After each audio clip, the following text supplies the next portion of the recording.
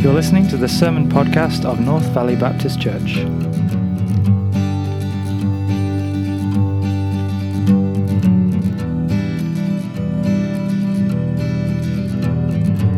This week's message is preached by Pastor Scott McGrady.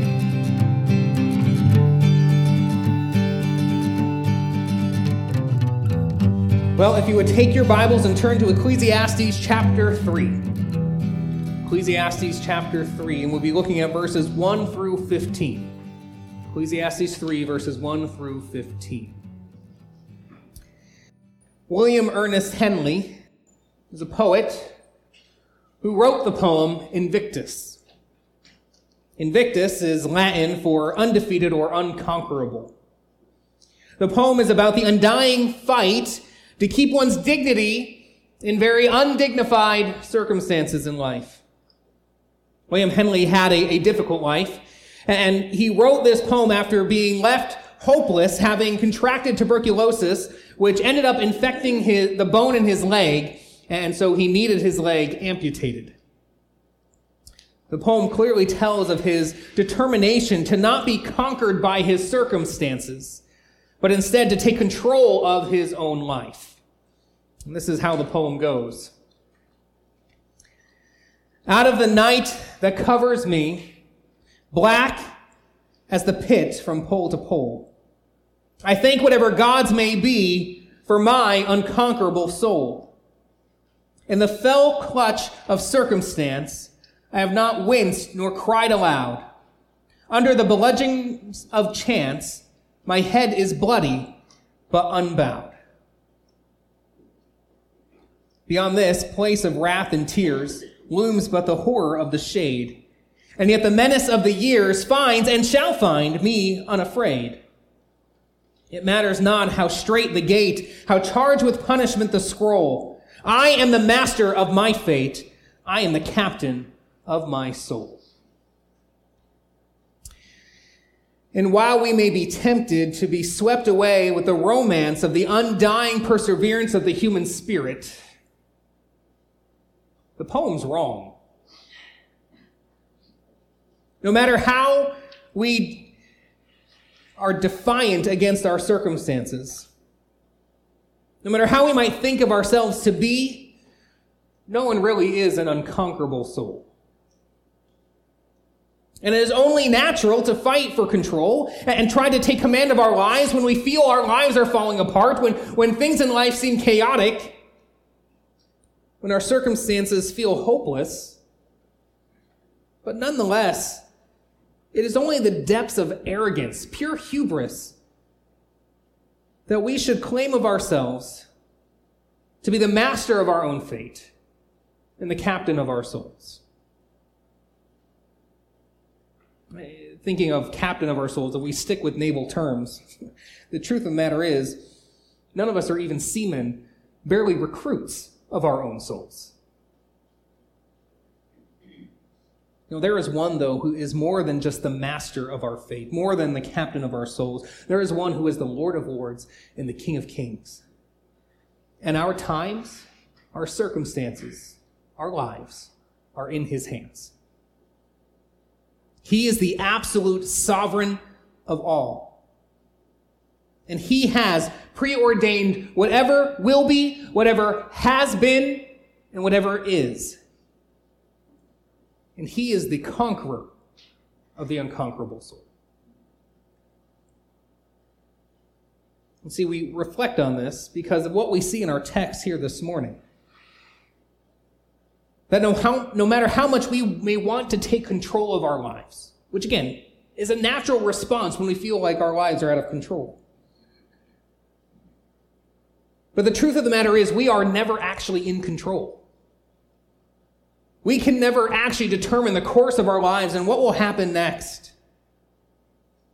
But our Lord, our God, is really the one who is in complete control. And we have to recognize that we ourselves will never be. Now, as we've been working our way through Ecclesiastes, we have seen Solomon bemoan the utter futility of, everything. everything under the sun. Everything done in a life that is lived apart from God. Because without God, life is empty. Life is without purpose. Whether it's in our work, or it's in the gain of material things, whether it's in riches and wisdom, folly, or pleasure, it's all empty. Ultimately, it has no purpose at all. For even if there is something that we can obtain or find delight in, it's all stolen away by death. And we saw in chapter 1 that really it is God who has determined that everything under the sun would be full of futility. And then as we ended last week in chapter 2, verses 24 to 26, we saw there that the one who does not simply live life under the sun, who does not live this life apart from God, but lives for what eternally matters, namely God's glory, that one can find satisfaction, can find contentment even in the fleeting things of this life. Because it is God who has determined that he shall find pleasure in those things, however fleeting that pleasure may be. But apart from God, again, everything turns out empty. Because when we pursue those things, when we pursue those fleeting pleasures and contentments in this life, apart from God, those things we pursue can never meet the expectations that we're pursuing them for. So to the one who does not look to the fleeting things of this life for wisdom, knowledge, and joy, but instead looks to God and lives in obedience to God, God will give wisdom, knowledge, and joy. But to the one who lives apart from God, God has determined that all that he does is futile. All that he does is vanity and a striving after the wind. But God will take even what the one who lives apart from him does, all that he does that is futility to him, God will take it and use it for the benefit of the one who lives for God. And all of this points to God's sovereignty. That he is ultimately the one in control. And he has purpose in all that has been and will be and is by his predetermined plan. And nothing is unless God has predetermined it to be. Life is under his sovereign rule. No one is the master of their fate. No one is the captain of their soul. For as we'll see in our text here this morning, Solomon expounds on the fact that God is the one who controls all that happens. And he has made everything fit in the time that God has appointed for all that happens. And so as we get into our text here for this morning, let us see how this is broken up. We see verses 1 through 8 is a poem on the appointed time for everything in life. This clearly is not an exhaustive list of life's experiences, but it's made up of the things that are common for people to experience. And so it's a representation of the whole. And what we see as well as we read this poem is that Solomon uses opposites to make his point that this includes everything from one end of the spectrum to the other of life's experiences and everything in between. And then as we'll come to verses 9 through 15, we'll see Solomon gives an explanation of this poem. And so let's read our text here for this morning. Ecclesiastes chapter 3, verses 1 through 15. For everything there is a season, and a time for every matter under heaven. A time to be born and a time to die. A time to plant and a time to pluck up what is planted. A time to kill and a time to heal. A time to break down and a time to build up. A time to weep and a time to laugh. A time to mourn and a time to dance. A time to cast away stones and a time to gather stones together. A time to embrace and a time to refrain from embracing. A time to seek and a time to lose. A time to keep and a time to cast away. A time to tear and a time to sow. A time to keep silent and a time to speak, a time to love and a time to hate, a time for war and a time for peace. What gain has the worker from his toil? I have seen the busyness that God has given to the children of man to be busy with. He has made everything beautiful in its time. Also, he has put eternity into man's heart, yet so that he cannot find out what God has done from the beginning to the end. I perceive that there is nothing better for them than to be joyful and to do good as long as they live. Also, that everyone should eat and drink and take pleasure in all his toil. This is God's gift to man. I perceive that whatever God does endures forever. Nothing can be added to it, nor anything taken from it. God has done it so that people fear before him. That which is already has been. That which is to be already has been. And God seeks what has been driven away. So as we examine this passage, again, we see in verse 1, as it begins the poem, for everything there is a season, a time for every matter under heaven. And as I've studied this, I agree with those who would say that this is a chiasm, that as we take the phrases as they're grouped together, we see that when he says everything, that is parallel or equal to when he says every matter. And again, refers to all the experiences, every event and circumstance in life. While the word season is parallel or equal to the word time. And both refer then to the appointed time, the moment for everything God has determined for one's life. And as we look at this and we see the opposites that Solomon has laid this poem out with, the first of the opposites, I think, make it very clear that those experiencing life are not the ones in control of life. So as we look at these verses, there are those who argue that the poem is really about what man has control over. And so they would argue that verses 1 through 8 is about man's responsibility, while verses 9 through 15 is about God's sovereignty. But I'll be honest with you, as we read through this passage, I just can't see that. Especially to look at the very first thing that Solomon comes to. That there's a time to be born. What control does any person have over birth? Now, someone may say, well, there is some control. Some say that people have over when someone would be born.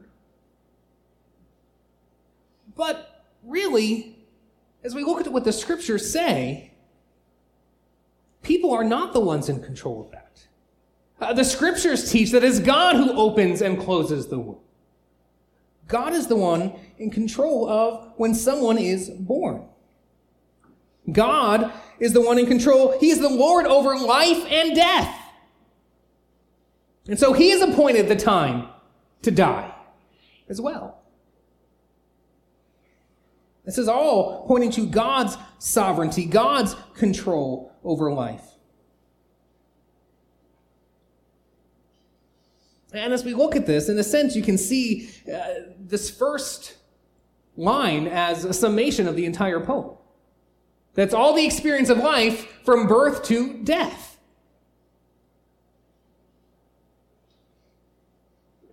And we see God has determined it all to be in its proper season. There's a proper time to be born and a time to die. A proper time for everything in between. For everything that is only is because God has determined it to be. And then parallel with birthing is planting. Man here, too, has some responsibility, right, in planting. He sows the seed, but ultimately, really, man has no direct activity in causing the plant to grow. And as the plant grows and it yields fruit, there's a crop to be harvested. And that's what some point to as we see the ESV then says, a time to pluck up what has been planted. And so they say that refers to the harvesting. But I think as we see here in the poem that what is plucked up is parallel to a time to die. And so I think, as the New American Standard Bible has it, to uproot is actually a good translation. Because it's more referencing that a plant is planted in the ground. The seed is planted and it grows up and it bears its fruit, but it comes time that that plant will eventually wither and die. And it'd be only useful to be thrown into the burn pile. And so it must be dug up. So again, we see the ends of life, of there being birth and the beginning of life and growth and fruitfulness, but eventually then withering and dying. And as we work our way through this, we see that all of these experiences from life to death, from birth to death, that there are things that are done and experiences that are desirable ones, things that we want to go through. We see the time for preserving life and building up, but we also see the undesirable things, the time to take life and break it down. As we look at verse 4, not only in the circumstances of life are there desirable and undesirable things to experience and be done, but there's also the desirable and undesirable emotions that are within life. There's a time for weeping, like when we face death. Not just our own death, but also to the death of a loved one. And we see too that there's a time for laughing, when we're in the company of dear friends, when holding a newborn baby and that baby smiles and coos. There's a time also for mourning. And there's a time for dancing, expressing joy.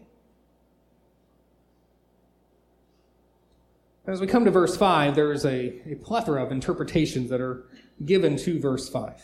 And in fairness, it's a difficult verse. Most arguments, though, as I've studied, I think have little evidence to support them. But I think what we see here is that there is a time in life for friendship. There's a time in life for helping others. Well, there is also times, like we see in war, when we face off with an enemy. And we do things that result in what is devastating to the other. And so it says here that there is a time to cast away stones, which likely refers to clearing a field so that it's useful for planting crops. And there's a time for scattering stones in a field, which was a war tactic to make an enemy's field unworkable. And in the same way, there's a time to embrace a friend, and there's a time to refrain from embracing when we face off with an enemy. And then verse 6, we have the vaporous reality of our possessions. We will all eventually lose whatever we gain, and we've already seen that and talked about that here in Ecclesiastes, haven't we? There's a time to seek and a time to lose, a time to keep and a time to cast away. There is a time to search for things, and there's a time to give up on our searching. There's a time to keep what we have, and there's a time when it's appropriate to throw away what we have. Verse 7 is also just as difficult, if not more difficult, than verse 5, when it talks about tearing and sowing. Tearing could refer to mourning loss, or mourning in repentance. The Jews, they would tear their clothes in mourning. And so it could be then that the sowing is that when that time of mourning is over, we're fixing what we've torn. But Michael Eaton, he says that there is no specific evidence that sewing together was an expression of the end of mourning. Matter of fact, he says on this in his commentary, it may be better to take it as a general expression for the varying activities of man, destruction and creative. And maybe the idea of keeping silence too that follows, and a time to speak go along with a general expression of man's activities. When one acts wisely or unwisely, knowing when they should speak and knowing when they should keep their mouths shut. Some argue the parallel, though, is in mourning, that when one is mourning, they keep silent. And so then when the time to speak comes, that's when the mourning is over. And that could very well be the case. And finally, then, the poem closes with verse 8. A time to love and a time to hate. A time for war and a time for peace. Love and hate span the spectrum of human emotions. And we see these things reflected in war and peace. And as we think on this poem, again, what is expressed here is the experience of life. And these are the common experiences, and so it can be said nothing really changes, as we've already seen said in Ecclesiastes. Being faced with the joys of birth and the sorrows of death, we all know what it is to gain and to lose, to know it's time to give up on our searching because what we've lost we're never going to find. This is the experience of every generation that has been. It will be the experience of every generation to come as long as the Lord tarries. It's a monotonous cycle the preacher has already discussed. And the poem, with all of its opposites, not only shows us each end of the spectrum of life's experiences, but again, it demonstrates the futility in all of life. That there is birth, but every birth ends in death. We may gain and go through a time of keeping, but we also end up needing to throw away what we have. Again, it is God who has subjected everything to futility. And we never know when the seasons of our lives are going to change. In one instance, we can be celebrating life at a birthday party and then turn around and be mourning the loss of a loved one. We can sow a seed and enjoy the harvest, but soon we'll find ourselves digging up that plant from its roots because it has died and withered and is no longer worth it. And as long as we keep everything within the experience of life in its proper perspective, we can enjoy the seasons that come, enjoy the seasons of harvest and celebration. We can be thankful for having things. But when those things become the pursuit of life, when we try to find our satisfaction in them, we find that they are just vanity of vanities. Because it's all passing. We have no control over it. We make no determinations. For it is God who has appointed the time for all things. It is He who, for His purposes, gives and takes away. Right? That was the lesson Job had to learn, right? It is the Lord that gives and the Lord takes away. No one is truly the master of their fate, nor the captain of their soul. We are not in control. And Solomon explains this as we go into verses 9 through 15, and he explains the poem. He starts there in verse 9 by asking once again what the point is in anyone's work or exertion. And here the question springs from what the preacher observes, as we see there in verse 10. He says, I have seen the business that God has given to the children of man to be busy with, or it can also be translated to be afflicted with. This is like what we read in chapter 1, verses 13 through 15, where Solomon ascribes to God's sovereign decree all that is vanity under the sun. Mankind continues on providentially, exerting themselves towards ends that do not last and have no eternal significance. Because life under the sun is subject to the curse of sin. Mankind's rebellion was met with God's justice, and so futility, suffering, and death entered the scene and is the experience of all of our lives. And as we saw last week, death steals any meaning away, any lasting significance away from anything we obtain. There's nothing that we can ultimately hold on to in this life. There's nothing that we can keep from passing, no change of the seasons that we can keep from happening. We wield no control. That doesn't keep us from trying to have control, right?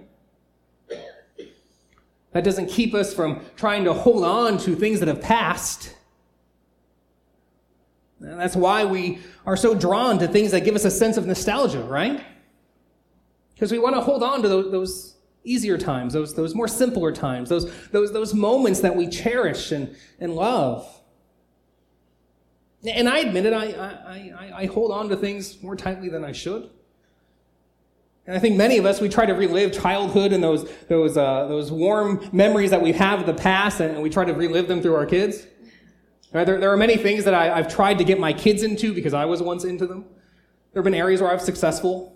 They come to like Ninja Turtles. That was pretty good.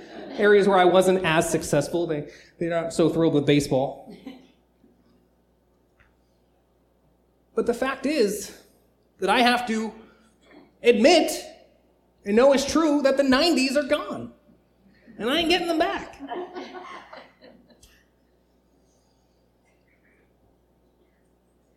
Those summer nights of playing out in my backyard as a kid, those times are gone. Sunday afternoons at my grandparents are gone.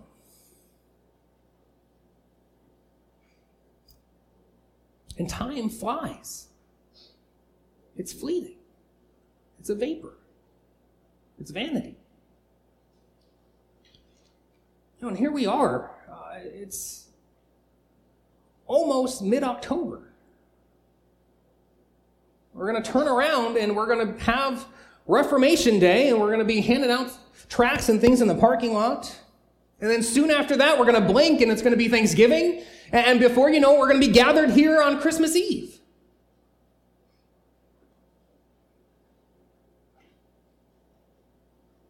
And all the while, so many of us are still trying to hold on to times past and moments that we cherish. We hold on with such a tight grip. And there are those that have died that we love, that we miss, and we cannot get those times and moments and experiences back. And of all of our holding on to times that we cannot truly keep, it's what makes the holidays so difficult for so many.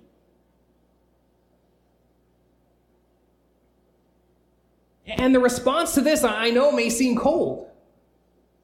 But one, I say this being one who struggles with that nostalgia and struggles around the times of holidays for the things that have passed and the people that are gone. But the truth of the matter is, that's life.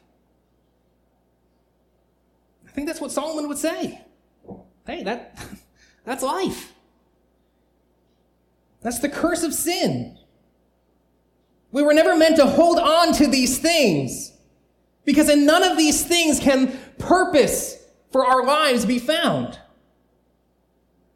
No, there is a time for birth, and there's a time to die, a time to weep, and a time to laugh, and a time to keep, and a time to lose. And once the time has passed, we cannot get it back.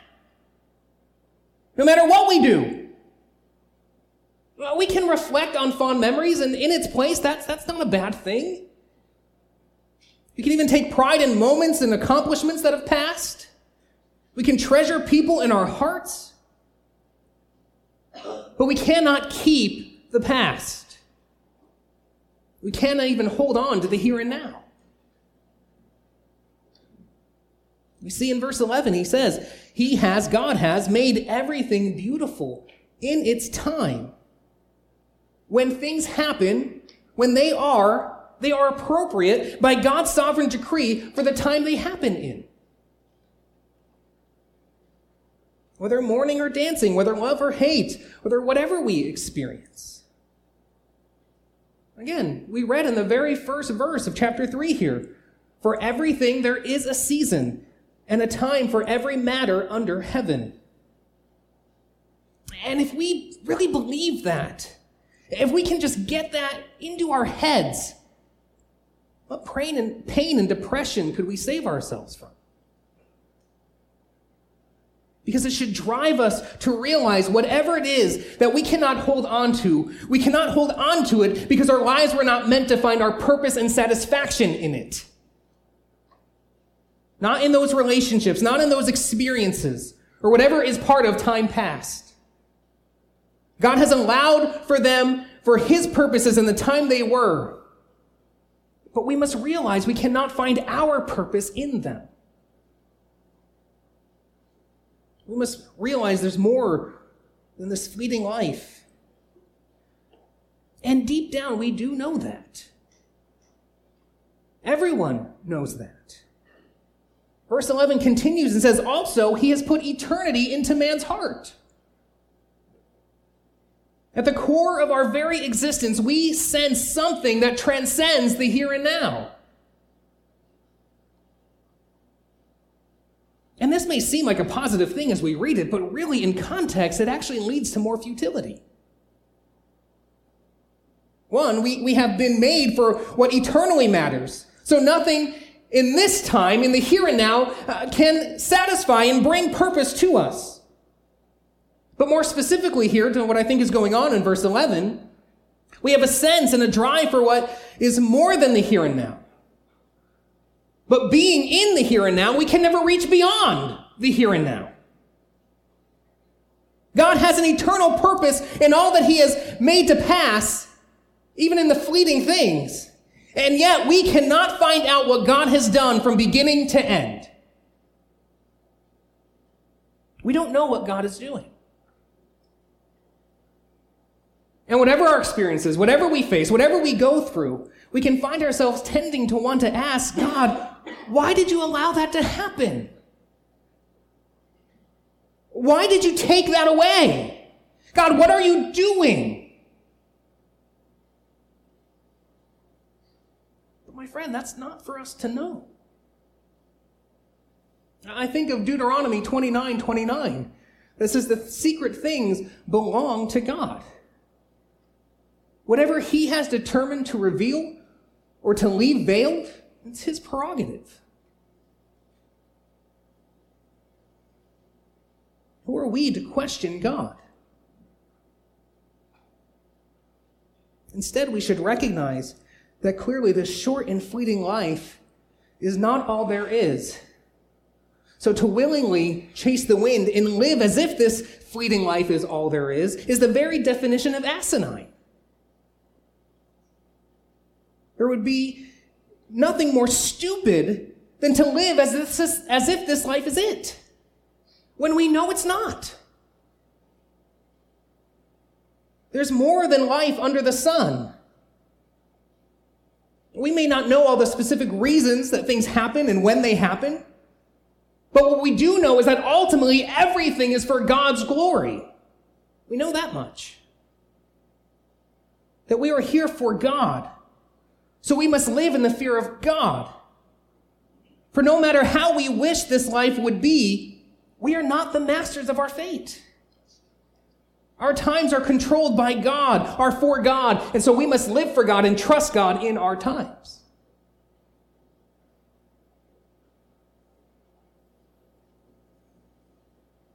So what do we do with that? Well, as we continue here, in verses 12 to 13, much like what we saw in chapter 2, verses 24 to 26, we see things, when we understand them in their proper perspective, the things of this life, not taking our experiences and all that we are working and toiling for, not seeing these things as the purpose in life or the pursuit of satisfaction in life, when we have them in the right perspective, we can take these things in the fleeting life and take them for the value that they actually have. Not an eternal worth, but that in this temporary life, there can be temporary joy as God has given it in life. And there can be contentment found in our work, in our toil. By God's grace, he has allowed there to be a degree of value in things. This is his gift. So we can enjoy these things without these things being what we are looking for our fulfillment and purpose in. What we do in this life, what we experience is fleeting. But in contrast to that, we see this in verse 14. The preacher says, I perceived that whatever God does endures forever. Nothing can be added to it, nor anything taken from it. God's purposes in everything stands. His purposes in the time that he has allowed, whatever it is, they stand. And we cannot add to what he is doing. We can't stop what he's doing, and we can't take away from it. There is nothing we can do because we're not in control. He is directing all time, including our lives, to his ends. And just a side note on this, and I know we've discussed this many times before, as we've pointed out and we've seen in a number of occasions in Scripture, that God's sovereignty does not lead to a nihilistic view of life. That we make choices and we are responsible for our choices and our actions, and yet all that falls under God's sovereignty. We are responsible. God is sovereign. We see that clearly in Scripture. Well, we may say, I don't get that. I don't see how that fits together. And I'll say, well, you're in good company.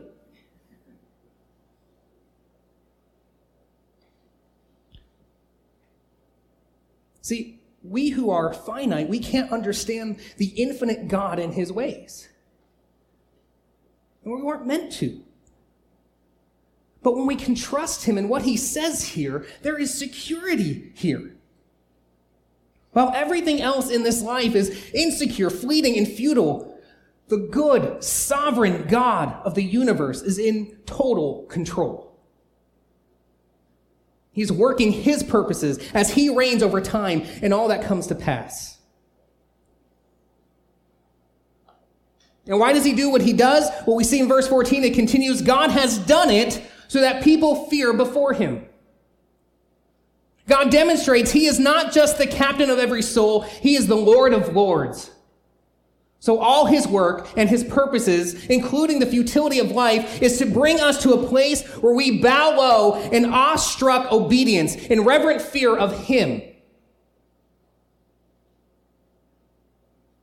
And here, there is really security. We don't need all the answers to all the frustrations of life, but instead trust ourselves to the holy, sovereign God. When we live for him, fearing him, recognizing life is all about him. I don't have to hold on to the things of life that I so treasure because I know it's not about me. And it's not about those things, it's about him. And when life's about him, I can let go.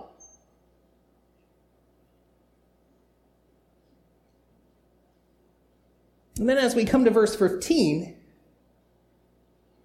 we see there what we saw in chapter 1, verse 9. See, the poem shows us that nothing changes for man. Generations cycle in and out of life under the sun, while man's condition never changes. His pursuits never change. He is looking for significance, and yet finding futility does not change. As each generation repeats the understanding of life seen in verses 1 through 8. And as Temper Longman explains, when we read in verse 15, God seeks what has been driven away, we should understand it as, and God repeats what has passed away. He says, in other words of Colette, there is nothing new under the sun.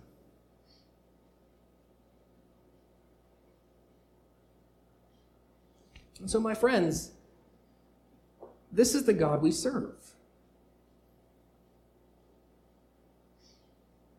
The one who is in control, sovereignly working all things to his ends, for his purposes. And as we mentioned last week when we reflected on Romans 8, 28 and 29, and it tells us that for all of us who are trusting in Christ alone for our salvation, for all of us who love God and have been called according to his purpose, he is sovereignly working all things for our good, which is to conform us into the image of Christ for his glory. And my friend, if you have not yet trusted in Christ as your Lord and Savior, if you are still striving to find satisfaction and purpose in the things of this fleeting life apart from God, if you are still fighting for control to be master of your fate and captain of your soul, hear me when I say this, you're not. Jesus is Lord, and he is your Lord. Turn from your sin and trust your life to him alone who can save your soul. He was eternal God who became man. He came as the Lamb of God to lay down his life for his sheep. He alone is the satisfaction of justice and God's anger towards our sin. He alone can save. Trust alone in him and you will be saved. That is the promise of Scripture. If you trust in Jesus, you will be saved. So turn to him and believe. And for all of us who are trusting in the Lord Jesus Christ, we know that he is working all things out for our good and his glory. He has made it that for everything there is a season and a time for every matter under the sun. So wherever you find yourself, within the poem there of verses 1 through 8, whether in weeping and mourning or laughing and dancing,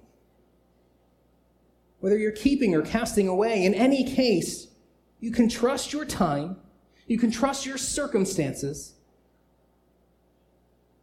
to this sovereign God, knowing he is sovereignly working for you whom he has called according to his purpose. Live before him in fear as you trust him and trust his good purposes in everything. That whatever we face, we can know the goodness and the sovereignty of this God in everything. And we're going to sing in a moment, he will hold me fast. We can know that in everything, trusting his goodness and sovereignty over our lives. Will you trust him? Trust him with your eternal life starting now. Trust him for everything, for he is Lord of everything. Let's pray.